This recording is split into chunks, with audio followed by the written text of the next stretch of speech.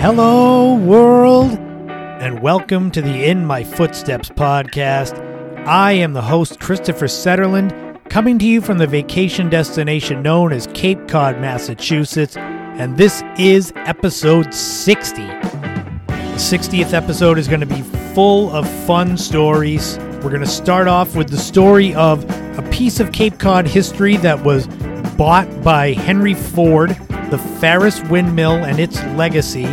We're going to take a road trip way out to Great Point and Great Point Lighthouse out on the island of Nantucket. So we're going back to Nantucket.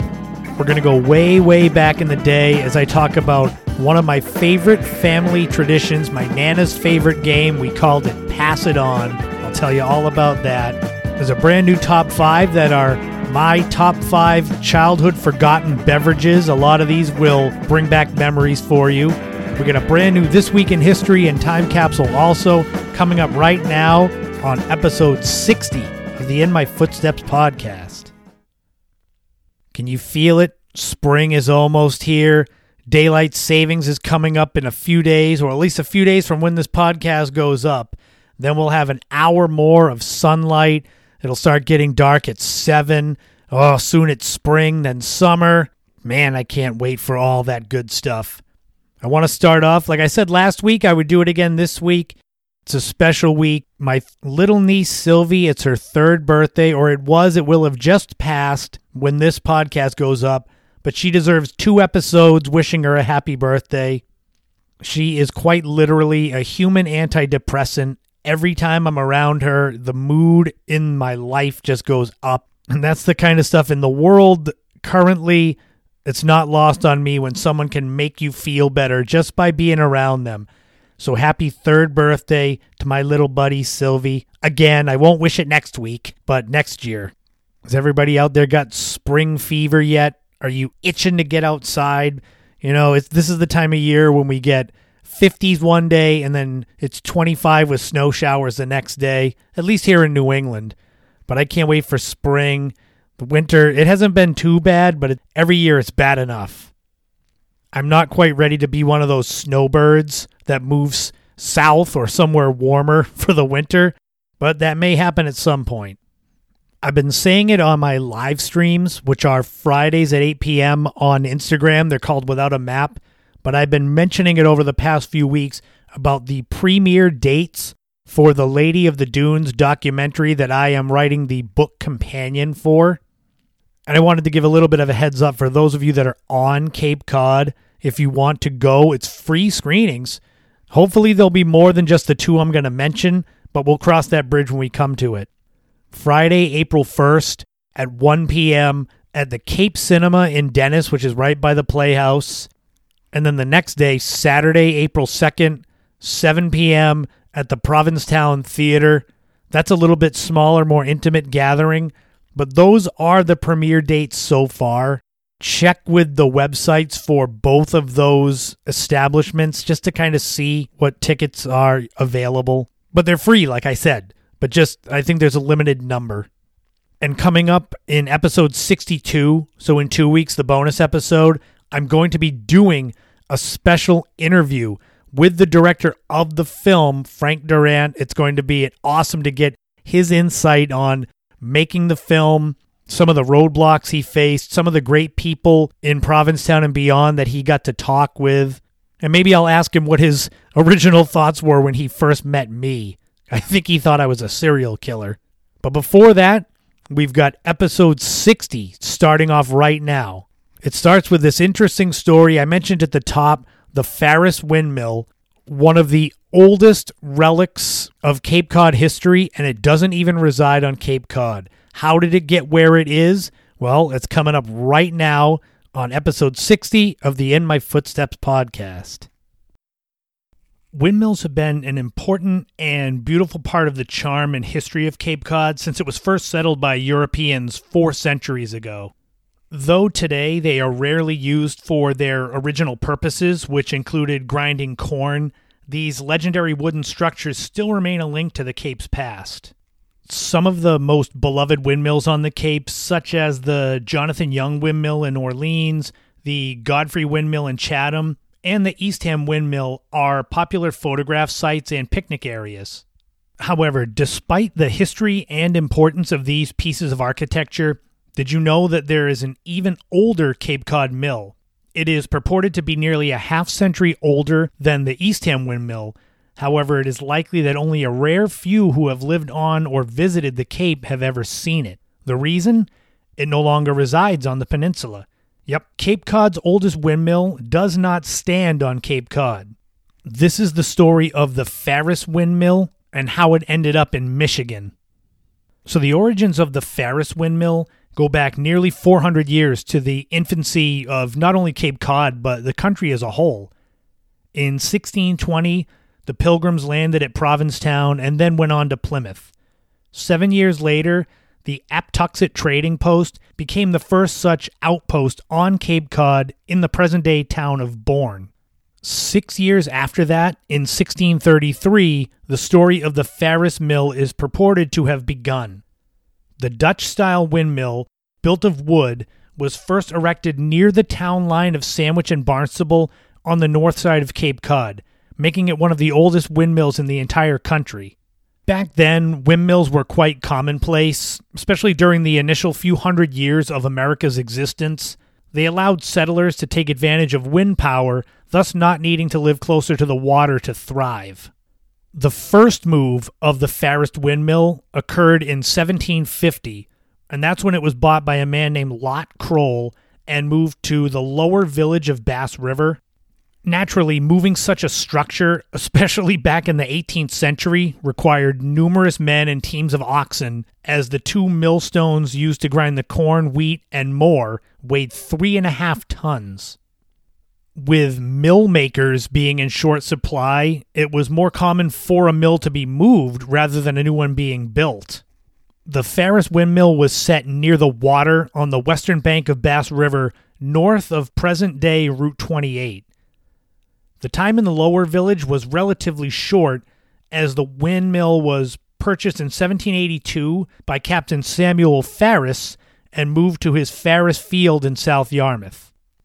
It was after this purchase and move that the mill would become known as the Ferris Windmill, naturally. The 3-story tower with sails measuring 54 feet across remained in the Ferris family for 3 generations. In 1894, the mill would be sold and moved for a third time. This time it was purchased by F.A. Abel and moved to the present-day intersection of Route 28 and Berry Avenue in West Yarmouth. This is directly across from where the Yarmouth Chamber of Commerce currently stands, for a reference. Abel placed the mill close to his estate. Today there's actually an Abel's Road within sight of that location. After Abel's death, the windmill was sold to Dr. Edward Gleason of Hyannis in Boston. He saw that the mill was restored and then opened to the public. This effort brought major attention to the Ferris windmill. Gleason was approached in 1935 by a group of Ford automobile dealers who wished to buy the mill and have it moved to Dearborn, Michigan as a gift for their founder, Henry Ford. 8 years prior to this meeting, Gleason had attempted to give the mill and 6 acres of land to the town of Yarmouth. However, they balked at the potential taxes on the property, claiming the town was too poor to afford it. At the time, there was much public outcry of the potential move of the windmill off of Cape Cod. But Gleason was there to remind the town that he attempted to give it to them as a gift and they turned them down. Interestingly enough, Henry Ford actually did not want the windmill at first either. He wanted something else. In 1926, Ford had approached Gleason about purchasing another historic spot, the Baxter Grist Mill, located further down Route 28 in West Yarmouth. Gleason turned down Ford's offer back then, but he would, however, convince Ford to take the Ferris windmill, stating that rebuilding it into a museum setting would preserve it better than leaving it to the harsh Cape Cod elements. Despite more public outcry in the town of Yarmouth and on Cape Cod, Gleason said it was too little too late for the locals to care now, and the mill was sold in November 1935. This was the mill's 4th move overall and the most arduous. The Ferris windmill was dismantled and shipped more than 800 miles to Dearborn, Michigan to become part of Greenfield Village, which is Henry Ford's museum. In the summer of 1936, the windmill was reassembled and placed atop a 10-foot stone foundation so to avoid anyone being struck by the mill's huge sails. That November, ceremonies were held to officially present the Ferris windmill to Henry Ford, and the ceremony was attended by several Ford dealers from Cape Cod. Greenfield Village is visited annually by more than 1.7 million people. In the more than 80 years since the fourth and likely final move of the Ferris windmill, it's been viewed by tens of millions of people from all over the world. And in a bit of irony, the Ferris windmill may rival any spot as the most viewed piece of Cape Cod history anywhere, despite the fact that it's not even on Cape Cod. It's in central Michigan. From its humble beginnings at the dawn of the settling of Cape Cod by Europeans to its remaining relevance as an important historical artifact nearly 4 centuries later, the Ferris windmill is a little piece of Cape Cod now nestled in central Michigan. It's a fascinating and true story, and if you're curious about the Ferris windmill and what it looks like and what Yarmouth looked like 100 years ago, go to digitalcommonwealth.org and look up Ferris windmill. They've got a lot of pictures of it in there. And if you want to see the Ferris windmill today, go to thehenryford.org, which is the website of the museum. And if you type in Ferris windmill in the search, you can find all these photos and stories about it and about the move. And then when you look at it, you can remember that it used to be in Yarmouth, right near where the 99 restaurant is now, at those 4 corners of Berry Avenue on Route 28. There's development on 3 sides. And on the other side, there's a patch of overgrown, trees and such. That's where the windmill stood. But that's the story of the Ferris windmill, how it ended up going from Cape Cod to Dearborn, Michigan, as a gift to Henry Ford.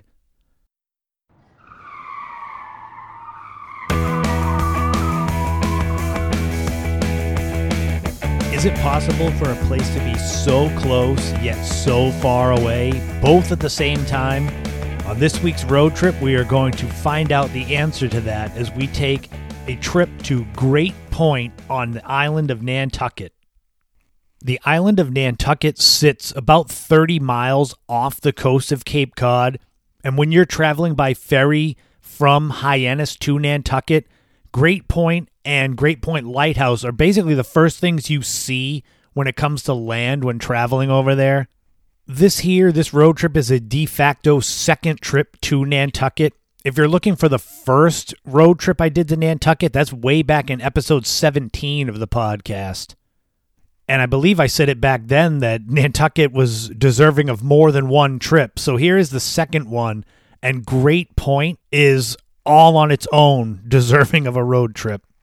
Great Point Lighthouse is going to be the focus a lot of this road trip because that was the reason that I went out there. The light station itself was established in 1784. The current lighthouse stands 60 feet tall and is made of concrete, and it's white, so it stands out against the background. So like I was saying, when you take the ferry over there, you pass 4.5 miles probably from the lighthouse, but you can see it. It looks like a little white matchstick against the horizon. Great Point Lighthouse and Great Point in general is part of the Coskata-Cochoo Wildlife Refuge, which is more than 1,100 acres in size.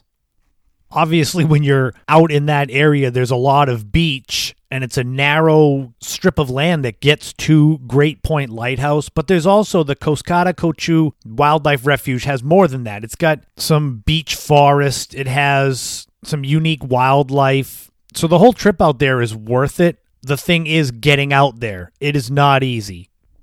To get to Great Point, you have to, once you get off the ferry, drive east to the village of Wawanet. And it's out there on Wawanet Road where there's the gatehouse that leads you to Great Point. You've got to check in. It's an over sand road for off-road vehicles. The only difference really between this off-road and many others is the distance that it takes to get to the end, to get to Great Point Lighthouse. If you get all the way out there and you're looking for kind of a rough estimate of what it is, how long it takes to drive over sand to get from the Wawanet Gatehouse to Great Point Lighthouse, it's about 5 miles over the sand. I was lucky enough several years ago to be able to get out there. This was because when I was working on my third book, which was the Nantucket Travel Guide, I had a friend, his name is Bill D'Souza Mock, who is a big-time travel and tourism guy for the state of Massachusetts, knows everybody, hugely knowledgeable, very helpful as far as all of my books have gone up to now. I've said it a bunch of times that my last 3 books that I've written wouldn't exist without Bill. So he was able to get me comped tickets on the ferry and the vehicle charge because my buddy Steve came because he's got a Jeep that could go over sand. The best part was he also got us comped for the price of going over sand because obviously you need a sticker and we weren't from Nantucket, so we didn't have a sticker. So we figured drive out to the gatehouse, give them our information, and they would let us go. Well, this was December, so when we drove out to the gatehouse, there was nobody there. So basically, Bill did all the work of getting us comped to drive out to Great Point Lighthouse, and there was nobody even there. So we just deflated the tires and headed out. It is only when you're going over the sand and heading out towards the lighthouse, after a couple of miles, where you realize just how remote the area is, where you're so far away that you don't see any homes behind you, but yet you're not far enough that you can't even see the lighthouse ahead of you.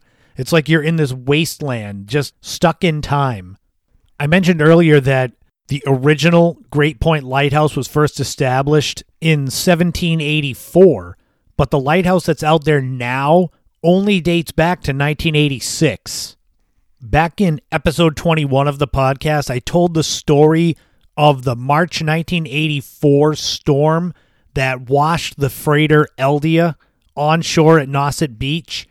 Also in that episode, I mentioned about the storm and how it destroyed Great Point Lighthouse.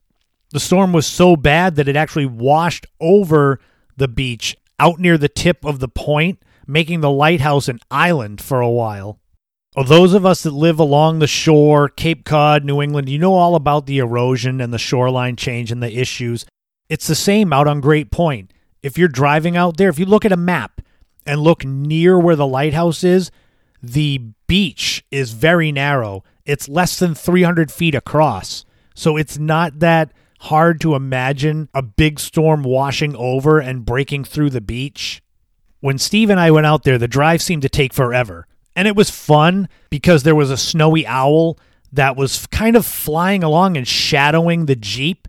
And because Steve was driving, the owl would land, we would stop the Jeep, I would jump out with my camera and just snap a few photos. And by the time Steve was able to get his camera, the owl would take off again.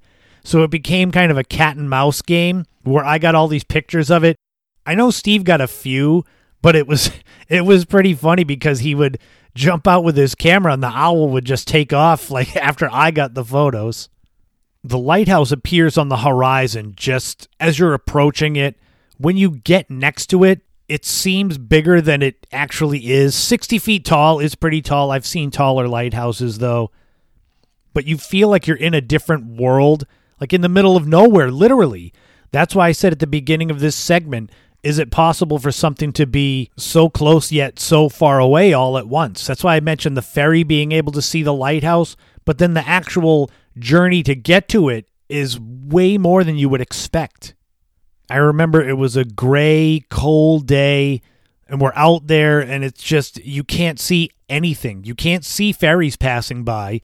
The only thing that we had out there with us, with the lighthouse, was a whole bunch of seals. And we did not want to get too close because there was about 50 of them. So if they got mad and started charging us, I'm sure we could outrun them, though. Even if you're not a big fan of lighthouses like me and Steve are, I highly recommend the drive out, the Coskata-Cochoo Wildlife Refuge, just driving out there. to be like one with nature and feel how the island like Nantucket was before settlers were there, because there's not much out there. There's a lot of protected species, so you've got to drive on certain areas. I'd definitely love to go back out there and explore more. But this trip here was about the lighthouse, getting photos of it for my Nantucket book. And my descriptions here on the podcast aren't going to do a good enough job of letting you know what it was like to be out in this area where there's just nothing but you and nature until you get to the lighthouse. But if you want to see more, visit thetrustees.org, and they have a map of all their properties, and just click on the Coskata-Cochoo Wildlife Refuge and just see what it's all about. I'm sure in the summertime it's packed with people, just people trying to escape the crowds in downtown Nantucket. But when Steve and I went there in winter, it was just like we had driven through some kind of time vortex, and it was just us driving on the beach back 1,000 years ago. And don't worry if you don't have an off-road vehicle, a Jeep, something like that. The trustees from May through October will do tours out to the lighthouse and all through the Coskata-Cochoo Wildlife Refuge. So you can go and see it all and not have to worry about having the right vehicle or underinflating your tires. They do all the work. I know at some point there'll be a third road trip to Nantucket because there's still a lot more that I haven't covered. But obviously there was episode 17. And then if you want to check out more about Nantucket, visit nantucketchamber.org. They've got everything you could possibly need. And I'll be back next time with another road trip, and who knows where it'll be to. I don't know yet, so you'll have to come back and find out.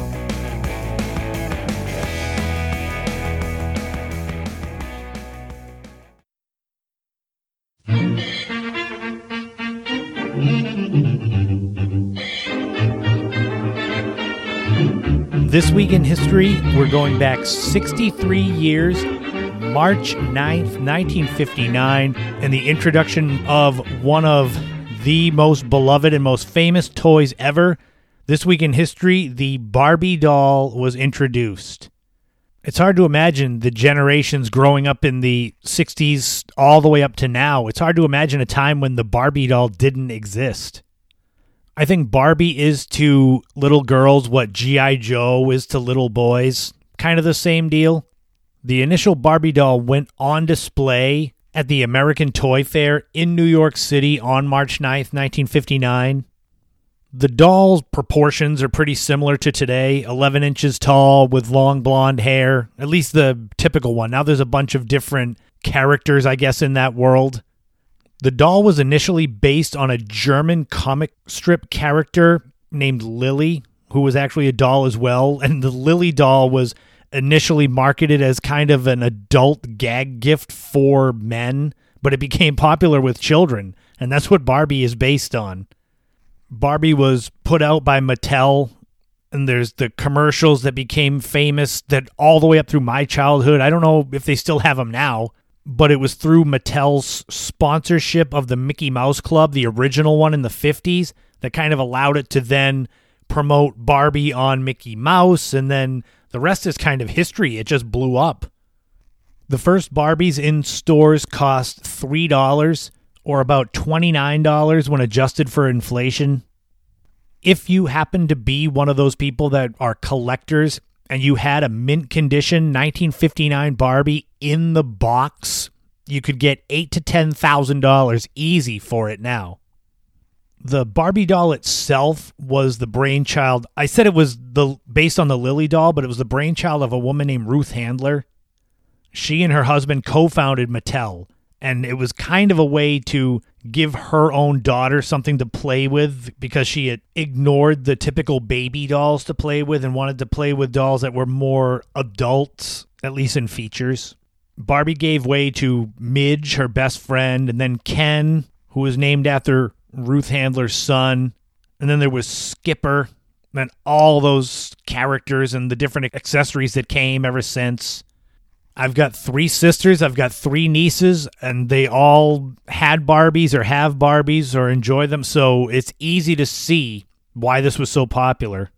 It is estimated that since its debut 63 years ago, this week in history, Barbie has sold more than $1 billion. So that'll tell you. And it all started, like I said, 63 years ago this week. And we've got a brand new time capsule coming up now that's going to coincide with the day that Barbie first came into realization. March 9th, 1959, we're sticking there. The number one song was Venus by Frankie Avalon.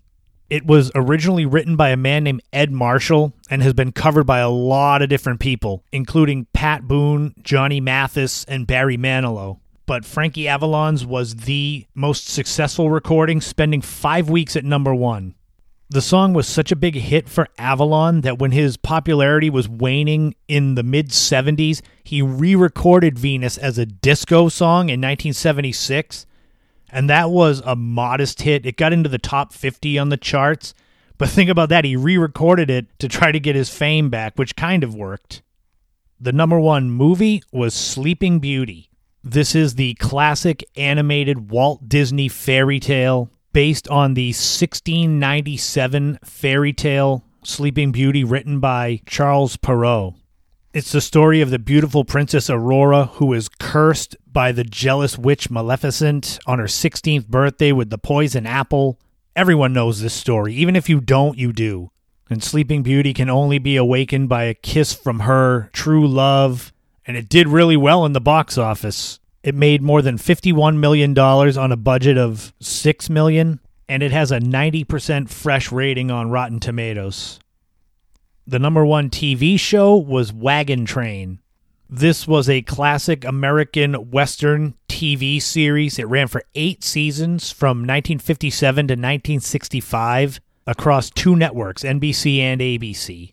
The series, like the title said, was based around a large wagon train which was going from St. Joseph, Missouri to Sacramento, California, and all the trials and tribulations that the group goes through. The show had a total of 284 episodes and was a top 5 rated show for 4 of its 8 seasons. And if you were a parent back on March 9th, 1959, and you had just bought your child a brand new Barbie doll for $3 back then, and maybe you needed to clean the mess up after they opened it if it was a birthday gift and there was just a mess everywhere, well, you were in luck because you could get yourself a brand new RCA Whirlpool vacuum cleaner for the low, low price of $69.95 or $675 when adjusted to today's money. There's a great vintage ad for this on Etsy if you look up 1959 RCA Whirlpool vacuum, and you can see it looks like what you're thinking as far as a 1950s piece of equipment looks like. It was said that dirt can't hide from it. It was an upright and a canister and had the special powerful brush to clean it.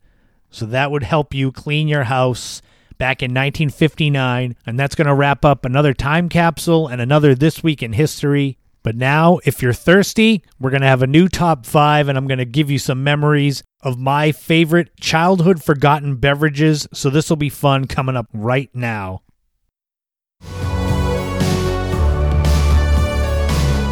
Initially, this top 5 was going to be favorite childhood sodas, but I realized pretty much all the sodas that I drank as a kid, they're still around now, so it's not the same for nostalgia.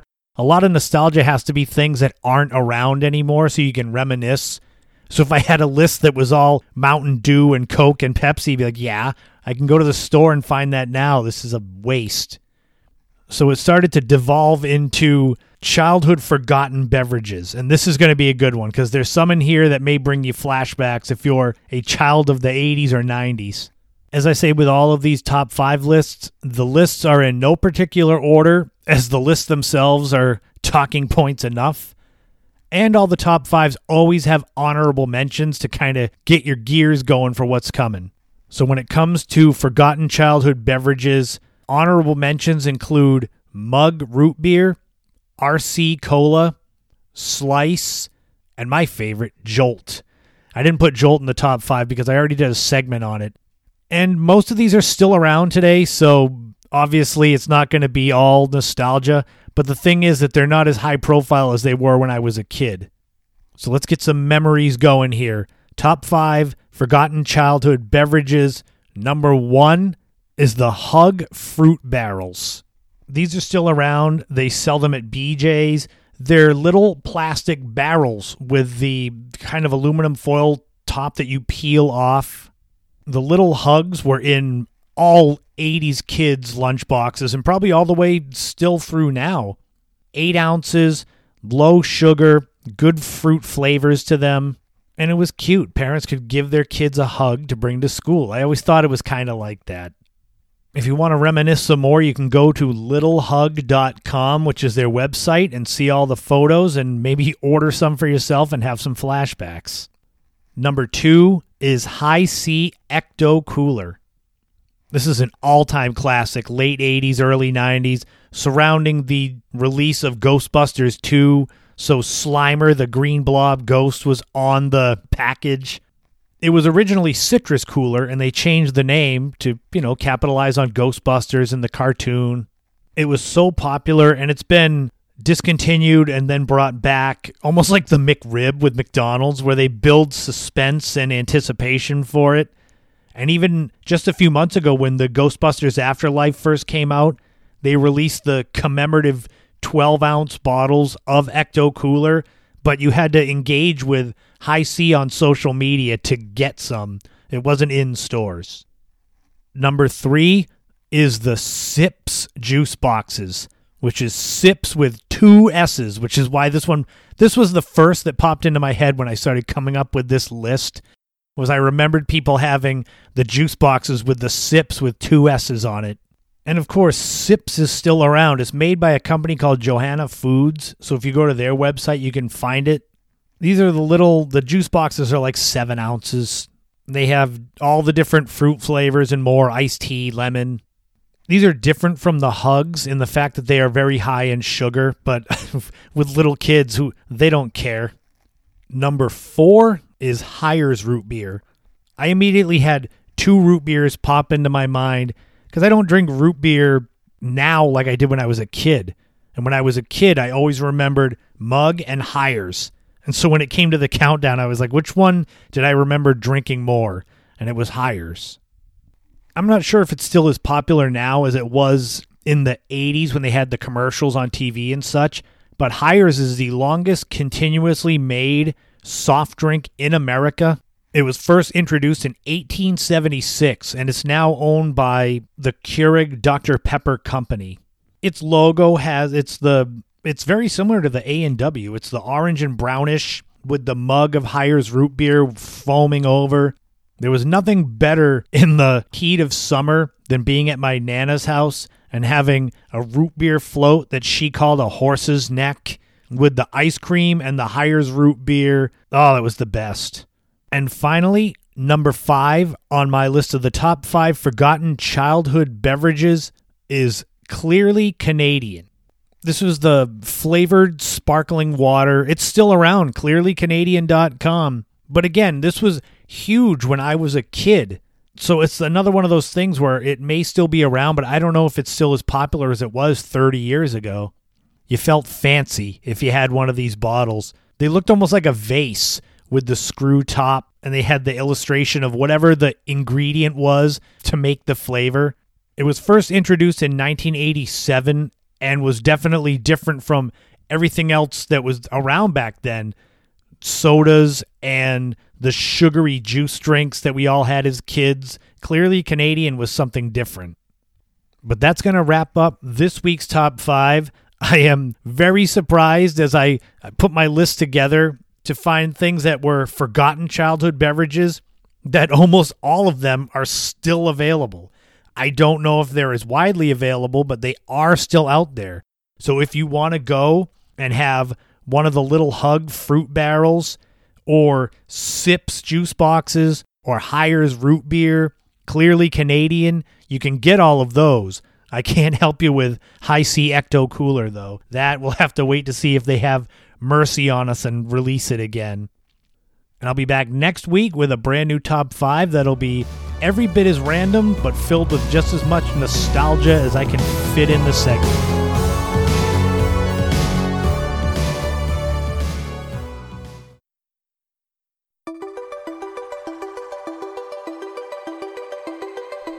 This is something that I've wanted to talk about on the podcast basically since the inception. When I was coming up with topics to eventually do as segments on the podcast way back in September of 2020, this was one that I wanted to talk about. Mostly because it's a very fond memory of me from my childhood, and it's going to be a lot of fun to share this because I think a lot of you can relate to unique family traditions, I guess we'll say. And I'm hoping that me telling you this story will bring some back to your memory. When I was a kid growing up, I was lucky enough that I would visit my grandparents a lot. I went to my Nana's house typically a few days a week. Sunday was the main day, though. Sundays at Nana's were always a thing, even when I got into my 20s and 30s. In the summertime, we had fun stuff that we would do, take a walk around the neighborhood, go to the local cranberry bog and walk around, play wiffle ball in the backyard until the neighbors behind my Nana put a fence up because we were always in their yard. But when it comes to the traditions of the family, things that were different and fun that we did, there was one that topped them all. And it's so simple. And at the time it was so simple, but now looking back, it means so much because of the fun that we had. I've been thinking of a way to try to describe this game and the name of it and what it was. And maybe I'm just going to dive in and let you make up your mind on what it should be described as. Because it's not really Pictionary, it's not charades. We just called it Pass It On. We didn't play it all the time, but it became this regular thing. I remember sitting at my Nana's dining room table. We would all pull up chairs and sit in a circle around the table. Typically, it was my Nana, me, my sister Kate, my father, my Uncle Bob, my Aunt Susan, my cousin Ryan, and my Aunt Jean. That was typically the crew, give or take a few. I mean, that's a lot of people right there. And you were armed with a piece of paper and a pencil, and that was how we started. The name of the game being Pass It On came from the fact that you would start by drawing a piece of something, whatever it was. We'll say for this, like a dog. So you would have to draw a part of it, and whoever was the lead would say, draw a head. So you draw a head, and then you would pass it, I think typically to your left, and then the next part would be drawn. So it was almost like a bonding experience because all of our pictures would have a little bit of everybody in them, which looking back, that's a really great way to have the family come together. Especially because if the photos looked terrible, which they typically did, you didn't know who to blame because everybody was a part of every picture. I remember you would have to put your name at the bottom of your sheet of paper because at the end you were supposed to return the paper to the original owner so that they could see what a great picture you made. And these pictures were typically animals or some kind of scene that had multiple layers to justify us passing this picture around and around. Because if you say draw Pac-Man, it's a circle with a triangle out of it and you're done, and that's no fun. It had to be something worthwhile. And sure, you listening out there, some of you may find this to be just boring and like, wow, what in the world kind of game was that you were playing back in the 80s?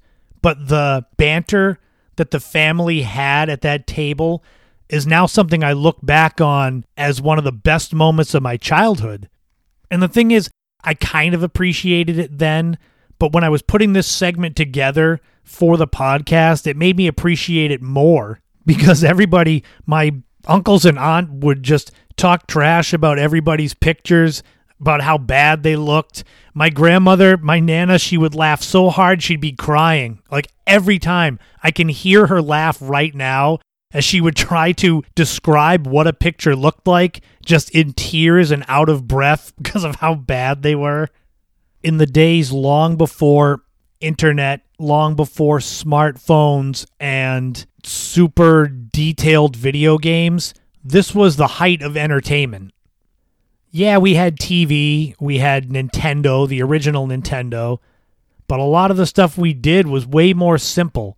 And Pass It On was a tradition for several years. And the neat thing was everyone wanted to play. if somebody would come up with an idea for something to draw and some sheets of paper and said, hey, come on, everyone, let's get around the table and play a round of Pass It On, everybody was in. There was nobody that said, I'd rather watch TV. Nope, this was more entertaining. Dogs and horses and houses with people outside. And these were some of the ideas that would get drawn and then ripped apart by everyone just laughing at how terrible they were. But the great thing was it was somewhat innocent fun because the drawings were all part of everyone. So it wasn't like I could look at my cousin's picture and say, wow, you suck, because everyone had a piece to do with it. So if you're saying one drawing sucks, you say everyone sucks, and then it's funny. And all of the insults and taunts over the pictures, it was all delivered with this biting, sarcastic sense of humor that my father's side of the family always has had. My Nana would call it being sharp with her accent. It's funny how my Nana had the really deep Cape Cod accent similar to the Boston accent where everything was A-H, ka, yad, but I don't have that. It's weird how that kind of got diluted, but that's a side note. I have no idea if anybody out there can even relate to this kind of wacky shenanigans game. I mean, telling you that we went for walks around the block or played wiffle ball, that's stuff that everybody did, and that's common. Maybe it's still common. Hopefully you growing up had some kind of out of left field tradition that you and your family had that maybe most others won't understand, but to you it's like the greatest thing ever. That's like this, Pass It On. It's meaningless to anybody that was not a member of the family, but to me it's so much of what was great about growing up, and hopefully you in your own world can kind of relate to it with something like that, where I wouldn't understand it, but when you put it in the context of, oh, it's like your Pass It On game, then I get it. I definitely miss those days. We didn't save any of the pictures, so we would spend all that time just hanging out, talking trash to each other, and drawing these pictures, and they would all end up just getting thrown away.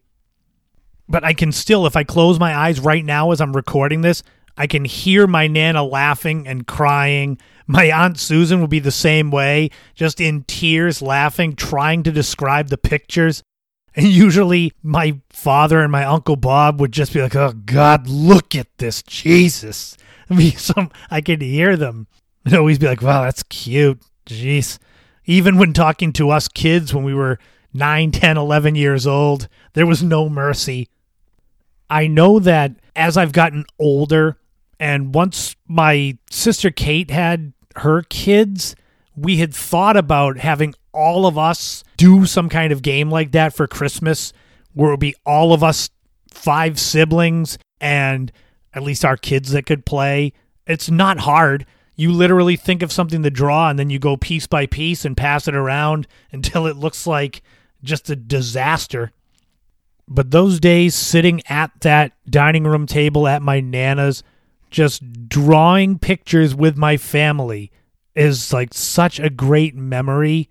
And it is forever ago. I mean, we're looking at probably 30 years ago that we last did it.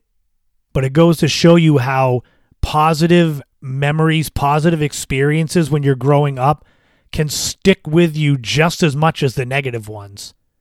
So maybe some point this summer when it's nice out, I'll make some sun tea, go for a walk around the block, and then get whatever family I can and do a nice game of Pass It On to remember my Nana, remember the 80s, remember my childhood, and yeah, remember the good old days. And that's going to do it. That is going to wrap up episode 60 of the In My Footsteps podcast.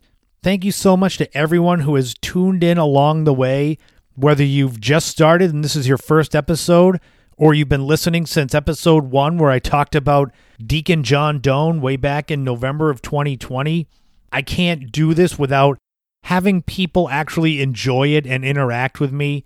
I like doing these, but it's always more fun when you've got people that actually tune in and find what you're doing fun, interesting, entertaining, a distraction from the world. I'm trying to make it all of that. and we'll just keep the train rolling. I've got no plans on stopping the podcast, so if you like it, keep tuning in. And tune in Fridays at 8 p.m. on Instagram for my live streams. They're called Without a Map. It's sort of like an unofficial podcast. I talk about the most recent episode. It's interactive, and I always have fun stories from the week to share that show that my life is like an episode of Seinfeld. Find me all over social media, Twitter, YouTube. You can check out my blog, which is the In My Footsteps podcast blog. It's got a lot of New England and Cape Cod history, some lifestyle topics. It kind of goes hand in hand with the podcast and vice versa, except I've been doing the blog since 2009. Visit whereyourwishes.com and enter your email to get on the list so you are alerted when they reopen the store. They're in kind of this holding pattern where things are getting restocked and kind of things that are out of control of Katie Marks, the owner. So just stick with them. They will be back. Go there, enter your email, follow them on social media, and get ready for the big relaunch. If you want to make some great home cooking for your family and friends, go on Amazon or Barnes & Noble and pick up a copy of Kiki's Cape Cod Kitchen, her cookbook that keeps selling out on Amazon, so it's really popular, so go and get one before it's out of stock again. And Crystal Joy Smith, the woman behind Kiki, has several more books coming out. They're all in the planning stages, so this is only the beginning for her journey. Hang in there. We are almost done with winter. We are coming to spring. Winter is so bad for mental health when you've got short days, cold days, snowy days, and you're stuck inside, and there's just war and pandemic still going and just everyone fighting about something. But at least spring and the warm weather allows you to get outside and get some vitamin D and get your mental health under control, because that's most important, is to focus on your mental health, lean into things that make you happy. This podcast makes me happy, so making it, researching it, this is part of my release. And feeling better can be being outside in the sun. It can be exercise. It can be proper nutrition. It could be just realigning yourself, mind, body, and spine. That's not a subtle hint there. To come in, visit me at Mind, Body, Spine Chiropractic. We are in the process of putting together our sister company / gym called Cape Kettlebell. We're going to have classes, semi-private training. Myself, Coach KO, Kaylin Orr, you've heard her on the podcast before. We're helping put it together with Dr. Michael Singleton. If you need anything for spinal care, nutrition, wellness, we do it all there. Route 6A in Brewster. Visit us all over social media. And coming up next week is going to be episode 61 of the podcast, and it's going to be a good one. I'm going to tell the story of the connection between President Grover Cleveland and Cape Cod. We're going to go into Restaurant Storytime Part 4, Murder on the Prep Room Floor. This story is too wild to not tell, and it's all true. We're going to go way, way back in the day and talk about what it was like being a kid reading Mad Magazine. And there'll be a brand new top 5 where I'm going to go back and talk about my favorite childhood cereals. I'm sure there's lots of sugar involved in that list. There'll be a brand new This Week in History and Time Capsule as well, coming up next week on episode 61 of the In My Footsteps podcast. And remember, in this life, don't walk in anyone else's footsteps. Create your own path and leave the biggest footprint you can in this world, because you never know what tomorrow brings. Thank you all again for spending a little time with me this week. I'll be back on Friday with the live stream, next week with a new podcast. But until then, have a great week, a great weekend. Whatever you do, make it the best you can. Thanks again, and I will talk to you all again soon.